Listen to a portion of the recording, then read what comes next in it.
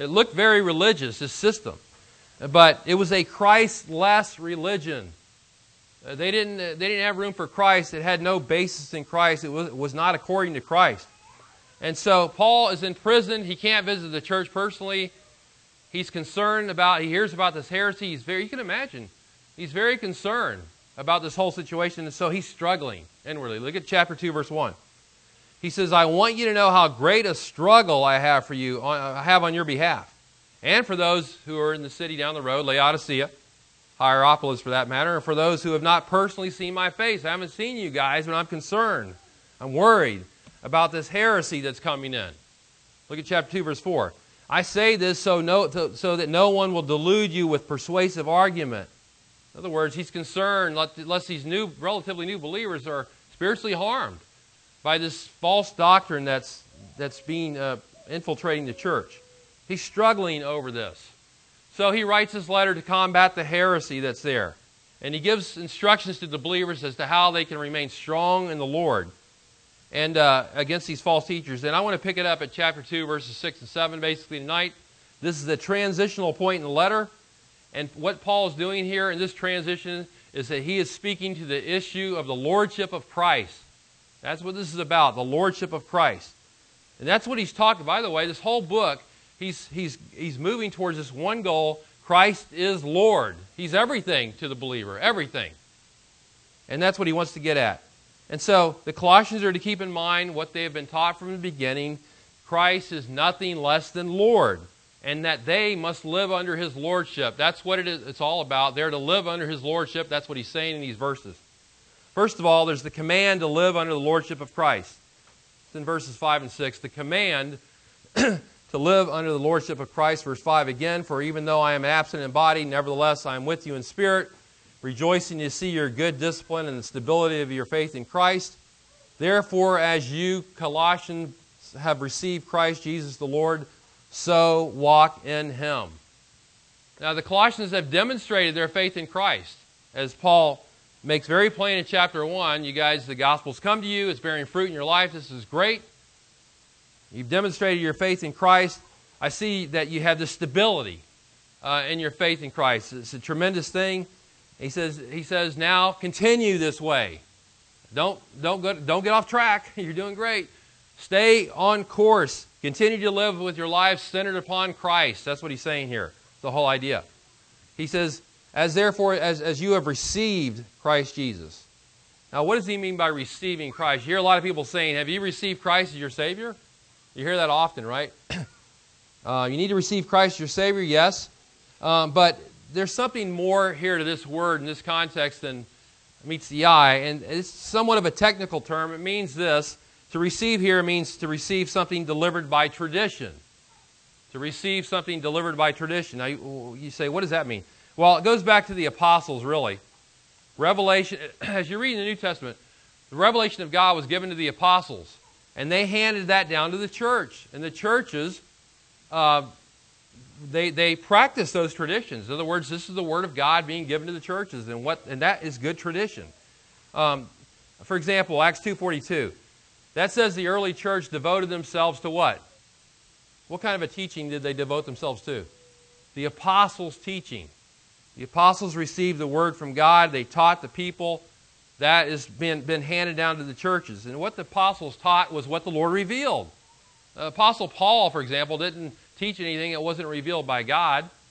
It was God's Word. And to forsake what the apostles taught was to teach heresy, basically. Paul speaks of this kind of idea several places in the New Testament. Listen to this. I don't know if you've ever thought about traditions being good or not. We usually consider traditions only many times in a bad sense when it comes to churches and gospel and things of that nature. But in this, it's a good sense here. 1 Corinthians 11:2, for example. Paul praises those people in the Corinthian church because it says, you're holding firmly to the traditions just as I have delivered them to you. In effect, he was talking about the Word of God there. I've delivered the Word of God to you, a tradition handed down to me by God, revealed by God. You're holding to those traditions. That's great. And then in 1 Corinthians 11:23, Paul says, I have received from the Lord that which I also delivered to you, that the Lord Jesus in the night in which He was betrayed took bread. And he goes on to talk about the Lord's Supper. In other words, that's a tradition we want to keep, right? The Lord's Supper, we want to do that. That's a tradition that came from God, came from Christ. Galatians 1:9. Paul says, as we have said before, so I say again now, if any man is preaching to you a gospel contrary to what you have received, same terminology as in Colossians. If any man is preaching to you a gospel contrary to what you have received, let him be accursed. Verse 11, Galatians 1:11. For I would have you know, brethren, that the gospel which was preached by me is not according to man, for I neither received it from man, nor was I taught it, but I received it through a revelation of Jesus Christ. So Paul handed down that which the Lord had given him, that gospel. That's a tradition we've got to hold on to, the gospel of Christ. We've got to keep that tradition. We've got to promote that tradition and propagate that tradition. 2 Thessalonians 2:15, another reference to this idea. Paul says, so then, brethren, stand firm and hold to the traditions which you were taught, whether by word of mouth or by letter from us. Paul's teaching the Word of God again. 2 Thessalonians 3:6. Now we command you, brethren, in the name of our Lord Jesus Christ, that you keep away from every brother who leads an unruly life, and not according to the tradition which you receive from us. So you can see this idea is mentioned again and again by Paul. It's mentioned in 1 Corinthians 15, 1-4 as well. It talks about the gospel which they had received, and Paul had gotten it from the Lord and gave it to them. And it goes on and on like that. And when it comes to the book of Colossians, the focus in the whole book of Colossians is strongly on the person of Christ. Colossians is really all about the person of Christ, who He really is. He's the Lord. He's God. So in Colossians 2:6, the tradition that was received by the Colossian believers is Christ Himself. And that's the tradition they've got to keep. He says, as you have received Christ Jesus the Lord. And that not only involves believing on Christ, it involves the teaching about Christ and about His significance. And so there's good traditions as well as bad traditions that have been handed down from generation to generation. Now, we all know the Catholic Church has many traditions. And they like to say that they have two sources of authority. One is the Word of God. The Bible is their source of authority. And another source of authority is church tradition. That's what they say. Now, we know that as true believers in Christ, we have one source of authority. We base everything we believe solely on one source, not a systematic theology book, not somebody's theology, none of that, not tradition, none of that's been handed down through the centuries by some church. Our source of authority is the Scriptures, right? The cry of the Reformation, sola scriptura, it's the Word of God alone. That's the real source of authority. And in reality, in the Catholic Church, the real source of authority is church tradition. Trust me, that trumps the Scriptures every time. Scriptures are like an addendum to them. Something that sounds good, it sounds spiritual, religious. Let's throw this in for the mix. But really, Catholics they've got so many traditions they've layered up through the centuries. Absolutely unbelievable. I talked to a guy one time who was a Catholic about the gospel, and he had a statue of Mary in his home. And he said, I love that lady right there. And we talked about Mary, and I didn't realize that, but Mary, it's not only that they consider her sinless, but she's also been assumed, they call it the assumption of Mary, assumed into heaven like Christ was. Ascended into heaven. At the time I didn't know that. And they've got so many traditions they've come up with. And obviously these traditions have no basis whatsoever in the Word of God. They've come up with them on their own. They're man-made traditions. That's where tradition is a bad thing. And you know what? If we're not careful in our church or in other churches that are Bible-believing, we can come up with traditions that have no basis in the Word of God as well. And then we begin to follow this constantly. We've got to do this in our church. The only thing we've got to do in our church is traditions based upon the Word of God. What we need to do here. Tradition can be a good thing, though. When it comes to the gospel and the person of Christ, that's tradition we want to hold to. That's what we want to hold to. These are the traditions that we want to keep. Christ is our tradition. He's our tradition. And worship of Christ is our tradition. And what the Word of God says about Christ is our tradition. That's the tradition that has God's stamp of approval on it. He says here that as you have received Christ Jesus the Lord, so walk in Him. So Christ Jesus the Lord. Jesus Christ is Lord. And the Colossians, like ourselves, have entered into His Lordship, and they're to live under His Lordship. We're to live under the Lordship of Christ. Now, there's a controversy that has been around for several years now. It's referred to as the Lordship controversy. You've heard Lordship controversy. You've heard about the Lordship salvation, rather, not controversy. Lordship salvation. You've heard of that, and I've heard of it. And I'll be honest with you. I've never liked the term Lordship salvation. I'll tell you why in a second. And by the way, John MacArthur has written 2 books on the subject, The Gospel According to Jesus and The Gospel According to the Apostles. You probably know about this. But he doesn't like the term either, Lordship salvation. Listen to this. It's interesting. I thought I'd give it to you wow, what book are we in here? In page 7 of the Gospel According to the Apostles, he says this: I do not like the term Lordship salvation. I reject the connotation intended by those who coined the phrase. It insinuates that a submissive heart is extraneous or supplementary to saving faith. It's outside of saving faith. Although I have reluctantly used the term to describe my views, it's a concession to popular usage. Surrender to Jesus' Lordship is not an addendum. It's not an addition to the biblical terms of salvation. The summons to submission is at the very heart of the gospel invitation throughout the Scriptures. And so I don't like the term either, because for this simple reason. Christ is Lord. When a believer gets saved, that's what the New Testament says. He's Lord. There's no need to add the term Lordship salvation to it. We're saved. A believer's saved. He receives Christ as Lord. Now, MacArthur defines this Lordship salvation in the following way.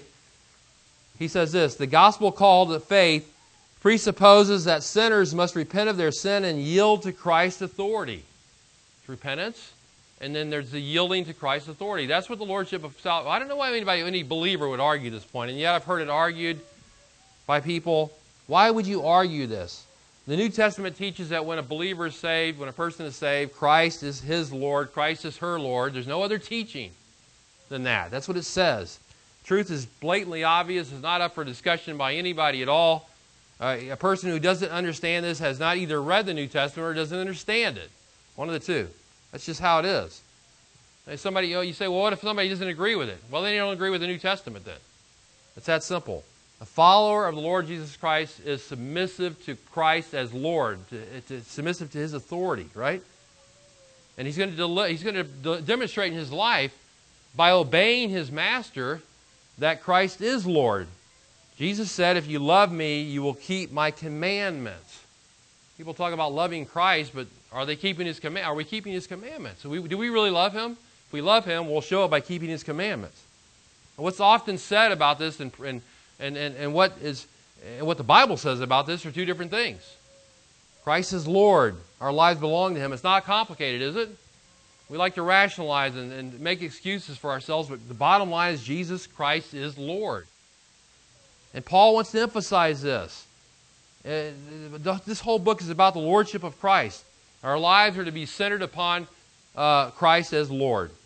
Now, that's the constant theme of Paul's. It's not just here in Colossians, but it's several places in his writings. For example, Romans 10:9, Paul says, if you confess with your mouth, that verse that we like to use in witnessing often, or don't know if you guys still use that verse in witnessing or not, but we used to back in the day. Romans 10:9, if you confess with your mouth Jesus as Lord and believe in your heart that God raised Him from the dead, you will be saved. 1 Corinthians 12:3, therefore I make known to you that no one speaking by the Spirit of God says Jesus is accursed, and no one can say Jesus is Lord except by the Holy Spirit. There it is again. 2 Corinthians 4:5, Paul says, we do not preach ourselves, but Christ Jesus as Lord, and ourselves as your bondservants for Jesus' sake. He's the Lord, we're the servant. Philippians 2:11, every tongue will confess that Jesus Christ is Lord to the glory of God the Father. Now that may have been, that phrase, Jesus is Lord, that may have been an early Christian confession. May have been something the Christians just confess. And by the way, it'd be good if it was a confession nowadays in our churches. Jesus Christ is Lord. And certainly any true believer would make that confession gladly. Why would a true believer argue with this point? So Colossians 2:6 here is, as I said, a transitional point in the letter. to the Colossians. Paul is simply now summarizing in this chapter what he's already specified in chapter 1 about Christ being Lord. In other words, to say that Christ is Lord is to say what Colossians 1:15 says. Look at Colossians 1:15. It's to say that He is the image of the invisible God. I mean, how much further can you go down the road and say Christ is Lord, except to say He's the image of the invisible God? Colossians 1:15, to say that Christ is Lord is to say that He's the firstborn of all creation. Mike referred to this morning. In other words, He has priority over all creation. It's to say He's the Creator, verses 16 and 17, to say He's Lord. It's to say in verse 16, 17, He holds all things together. It's to say that He's Lord is to say, according to verse 18 of chapter 1, He's the head of the church. According to verse 26, to say that Christ is Lord is to say that He's the mystery of God, which Paul preached. And according to 1:18 again, to say that Christ is Lord is to say that He's got to have first place in everything. That's what Paul is driving at in this letter. He's to have first place in everything, preeminence of Christ. So Paul connects what he's already said with what will come after with this central thought, Christ Jesus is Lord. That's how it is. No heresy, no man-made tradition can dethrone Christ. I don't care what it is. So Paul makes this issue of Christ being the Lord.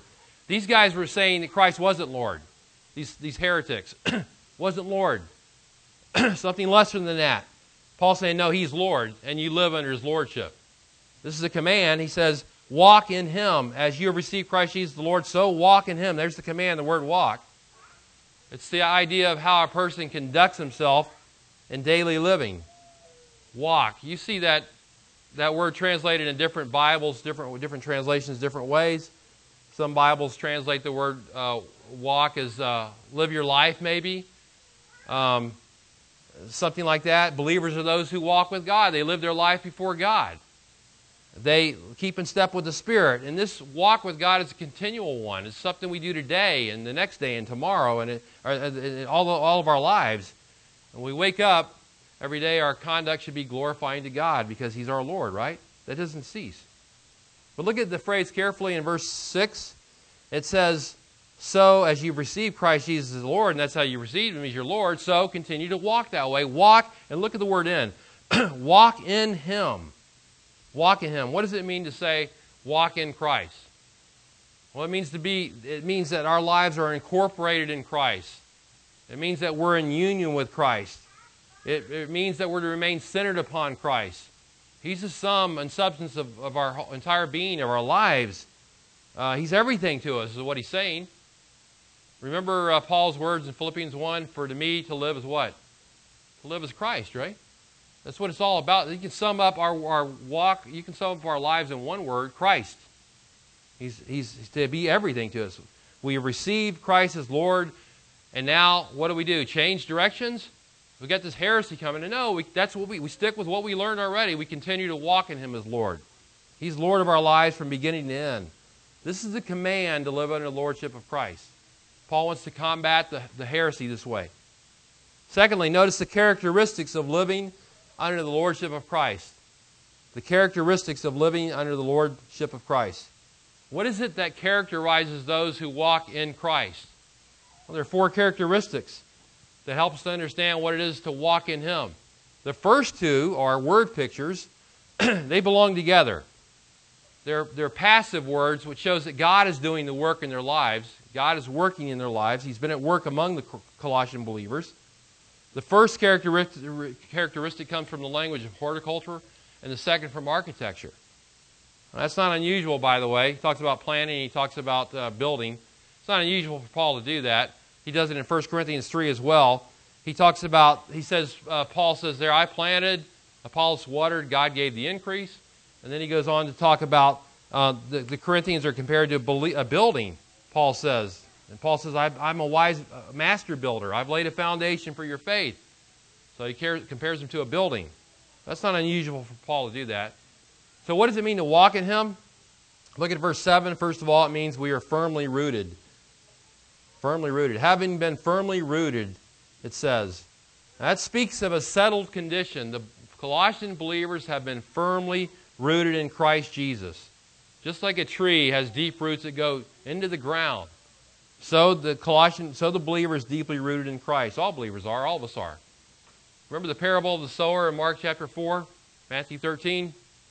Sower sows the seed is the word of God. And there's 4 different types of hearers. Those who hear the gospel, the seed of the word of God falls on hard ground. There are people who hear the gospel and then Satan comes by and takes the word away. They forget about it. Nothing really happens in their life. Another hears the gospel and the seed falls on rocky ground, and there's no depth of soil there. There's thorns that choke it. And then the third seed falls on thorny ground, and no fruit comes from that. But then there's the seed that falls on good soil, and it bears fruit, right? It bears fruit, different kinds of fruit, different amounts of fruit. And that's the last illustration shows what happened to the life of the Colossian believers. That's exactly what happened to them. Again, look at Colossians chapter 1, verse 6. This is a great statement concerning them. Look at verse 3. We give thanks to God, the Father of our Lord Jesus Christ, praying always for you, Colossians. Since we heard of your faith in Christ Jesus and the love which you have for all the saints, because of the hope which was laid up for you in heaven, of which you previously heard in the word of truth, the gospel, which has come to you, this gospel, just as it has in all the world. Also, it's constantly bearing fruit and increasing, even as it has been doing in you since the day you heard of it and understood the grace of God in truth. The Colossians are the real deal. They're the guys that heard, the people that heard the gospel. They heard the seed and they had the good heart, and it took root in their heart, and it produced fruit. These are true believers.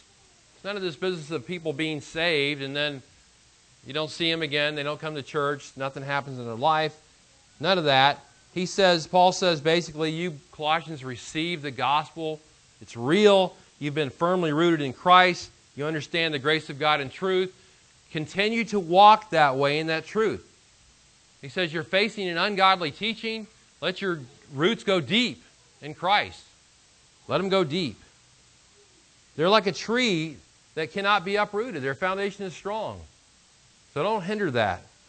You're reminded of John 15, where it talks about Christ being the vine, and believers are in that vine, and they're connected to that vine. And John says, abide in the vine. Believers, we draw our life from Christ. We draw our sustenance from Christ. We're nourished by Christ. And, not everybody is that way. I like what Jesus said in Matthew 15:13 to the Pharisees. He says, I think one of the apostles said, don't you, Lord, aren't you worried that you're going to offend these guys? He says, the great statement, every plant which my heavenly Father did not plant shall be uprooted. I didn't plant these. I didn't give these people life in Christ. They're going to be uprooted. But those who know Christ, they have deep roots. Their roots go deep. Don't hinder that. Has God planted you in Christ tonight? Has He planted you in Christ? Has He given you eternal life in Christ? Then let your roots go deep. Be nourished on Christ. You don't need to be carried about by every wind of doctrine. Be nourished in Him. Now, Paul warns of false doctrine. He must warn of false doctrine. He does it all the time in his epistles. It's the job of believers to warn of false doctrine. We must warn of false doctrine always. But a believer should abide in Christ. Be nourished on Him. They don't need to be taken away, sucked in by false doctrine.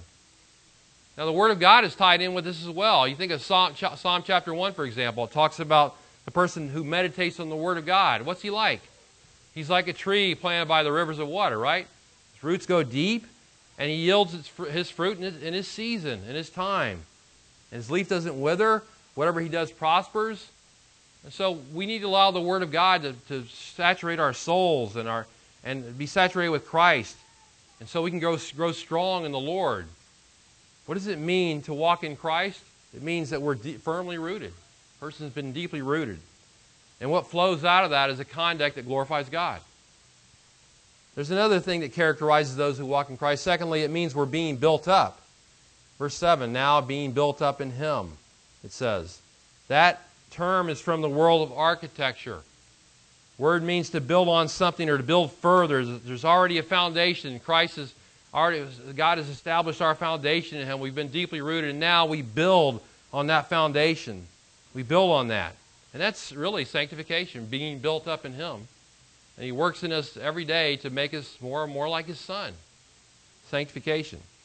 Now, most people don't understand that. As I say, I thought of an individual today who had years ago had made this superficial decision to follow Christ, but it didn't pan out. Well, he never took that, never got rooted, and he's not being built up in the faith, and it never happened because he never truly was saved. But he made that profession. But Colossians teaches that those who are truly saved, they're continually being built up in Christ. And that's what happens when God truly does a work in your heart. You're being built up in Him. That's a strong protection against the influences of false teachers. There's so many believers you talk to, they have no discernment whatsoever. Listen to all these guys on TV and radio that are false teachers, and you're just, I thought I don't understand. You say you're a believer and you got all this going on over here. I don't get it. But Paul's saying that this protects us from false doctrine and false teachers.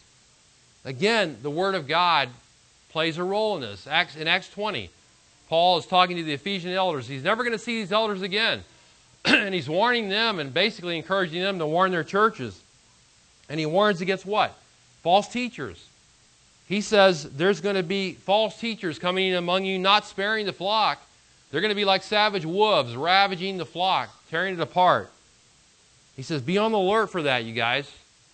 And he's going to leave them and never see them again. So this is what he gives them, his final instruction. And in verse 32 of Acts 20, he says this, and now, as I leave, I want to give you a final word of advice. I commend you to God and what? The word of His grace. The word of His grace which is able to build you up and to give you an inheritance among all those who are sanctified. How do we counteract the influences of false teachers? How do we combat the pack of savage wolves that's running wild in churches? Yes, churches. And religious organizations and all that. Well, we take Paul's advice, right? We become strong in the Word of God. Become strong in Christ. Being built up. And we should participate in that process as well. God has planted us. But He wants us to participate in this. John 17:17, Jesus prayed, sanctify them in the truth. Your word is truth. How are you going to be sanctified? By being in the Word of God, right? By hearing the truth. Jude 20, Jude says, but you beloved believers, build yourselves up on your most holy faith. It's a direct command to believers. Build yourselves up on your most holy faith. Let me ask you a question. Are you allowing the Word of God to build you up daily, day by day? What characterizes those who walk in Christ? Well, first of all, they're those who are firmly rooted. And secondly, they're being built up in Him. And thirdly, it means that to walk in Christ means that we are established in the faith, as it says in verse 7. Established in your faith, it says in the NASB. Literally, it's established in the faith. In other words, we're firm in the faith. We are confirmed in the faith. We're solidly grounded in the faith. That's what happens when our roots go deep and we're being built up. We're strong. We're established in the faith. And like I said, that's what it literally is, the faith. What is the faith? It's the Christian faith. It's what the Scriptures teach. It's biblical content. It's what we believe. It's the content of the teaching which Epaphras delivered to the church at Colossae. He adds this phrase here, just as you were instructed. Instructed by whom? Paul didn't teach these guys. Well, we saw earlier Epaphras did, right? One of their own in chapter 1, verse 7. Paul had never been there. Epaphras taught them, and they were becoming established in the faith. By the way, in order for us to be established in the faith, we must be taught in the Word. Must be taught in the Word. One of the things God uses as teachers to do that, teachers teach the Word of God, church hears it, and is built up in the Scriptures. So we're to avail ourselves of the opportunity to hear the Word of God so we can be built up in the faith. And that's done publicly, it's done privately in your own private study of the Scripture. That's how God has ordained it to be. Now these three terms, firmly rooted, number one, number two, built up, and three, established in the faith, they all speak of strength. They all speak of stability. Look at Colossians 2, verse 5 again. For even though I am absent in the body, nevertheless I am with you in spirit, Paul says, rejoicing to see your good discipline and the stability of your faith in Christ. People were stable believers. They were new believers, relatively new, but becoming stable in Christ. Now, believers who walk in Christ, they're no longer children, tossed about by every wind of doctrine. Ephesians 4 tossed here and there by waves and carried about by every wind of doctrine. By what? The trickery of men. Just like these guys in Colossae. By craftiness and deceitful scheming. These guys, that's what false teachers do. They come in, they deceive people, they're cunning in how they do it. Paul says, you don't have to be that way. That's why he says in Colossians 2:4, I say this so that no one will delude you with persuasive argument. Persuasive arguments. Arguments that sound very appealing, but they're opposed to the gospel. No, it reminds me of Colossians 1:28, what the goal is, Paul said. The goal, look at Colossians 1:28. He says, we proclaim Him, we proclaim Christ, admonishing every man and teaching every man with all wisdom, so that we may present every man, every person, complete in Christ. What He wants. He wants us to be complete in Christ. That's the goal. And so our lifestyle is to follow suit. There's a fourth characteristic, however, that he mentions here as we talk about believers walking in Christ. It means, fourthly, that we are overflowing with gratitude. We're overflowing with gratitude, as he says at the end of verse 7. Now, that seems out of place. As you read the first three characteristics, they flow smoothly. They're all together. They're similar, talking about the strength of a believer. Paul says, I want you to be strong, mature, and all this. But then he says, oh, by the way, don't forget to be thankful. That doesn't seem to flow with the rest of this thing. At first glance, it doesn't seem to flow with the rest of it. But think about this. Gratitude for the believer is never out of place. And it revolutionizes a person's life. It makes your attitude totally different. It's a very necessary element in life. Mike talked about that again this morning as well. It's a theme that Paul is always talking about, and he talks about it several times in the book of Colossians. Look at Colossians chapter 1, verse 3. Paul says, we give thanks to God, the Father of our Lord Jesus Christ. Colossians 1:12. He says, we're giving thanks to the Father who has qualified us to share in the inheritance of the saints in light. Look at chapter 3, verse 15.